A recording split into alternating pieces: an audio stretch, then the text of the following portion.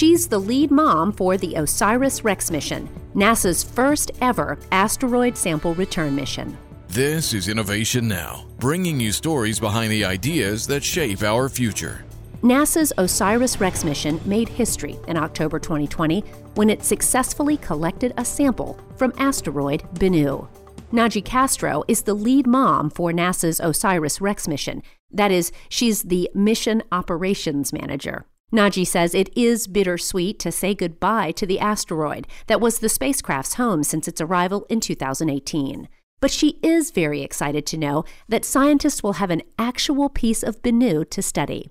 Although 2020 was a difficult year for humankind, Naji is proud to be part of a team that prioritized health, safety, and continued mission success.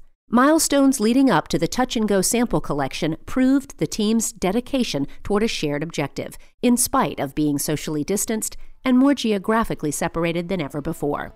Naji and her team are now carefully preparing for the spacecraft's return to Earth.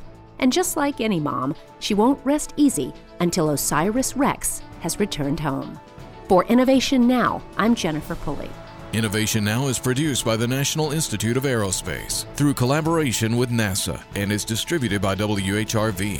Visit us online at innovationnow.us.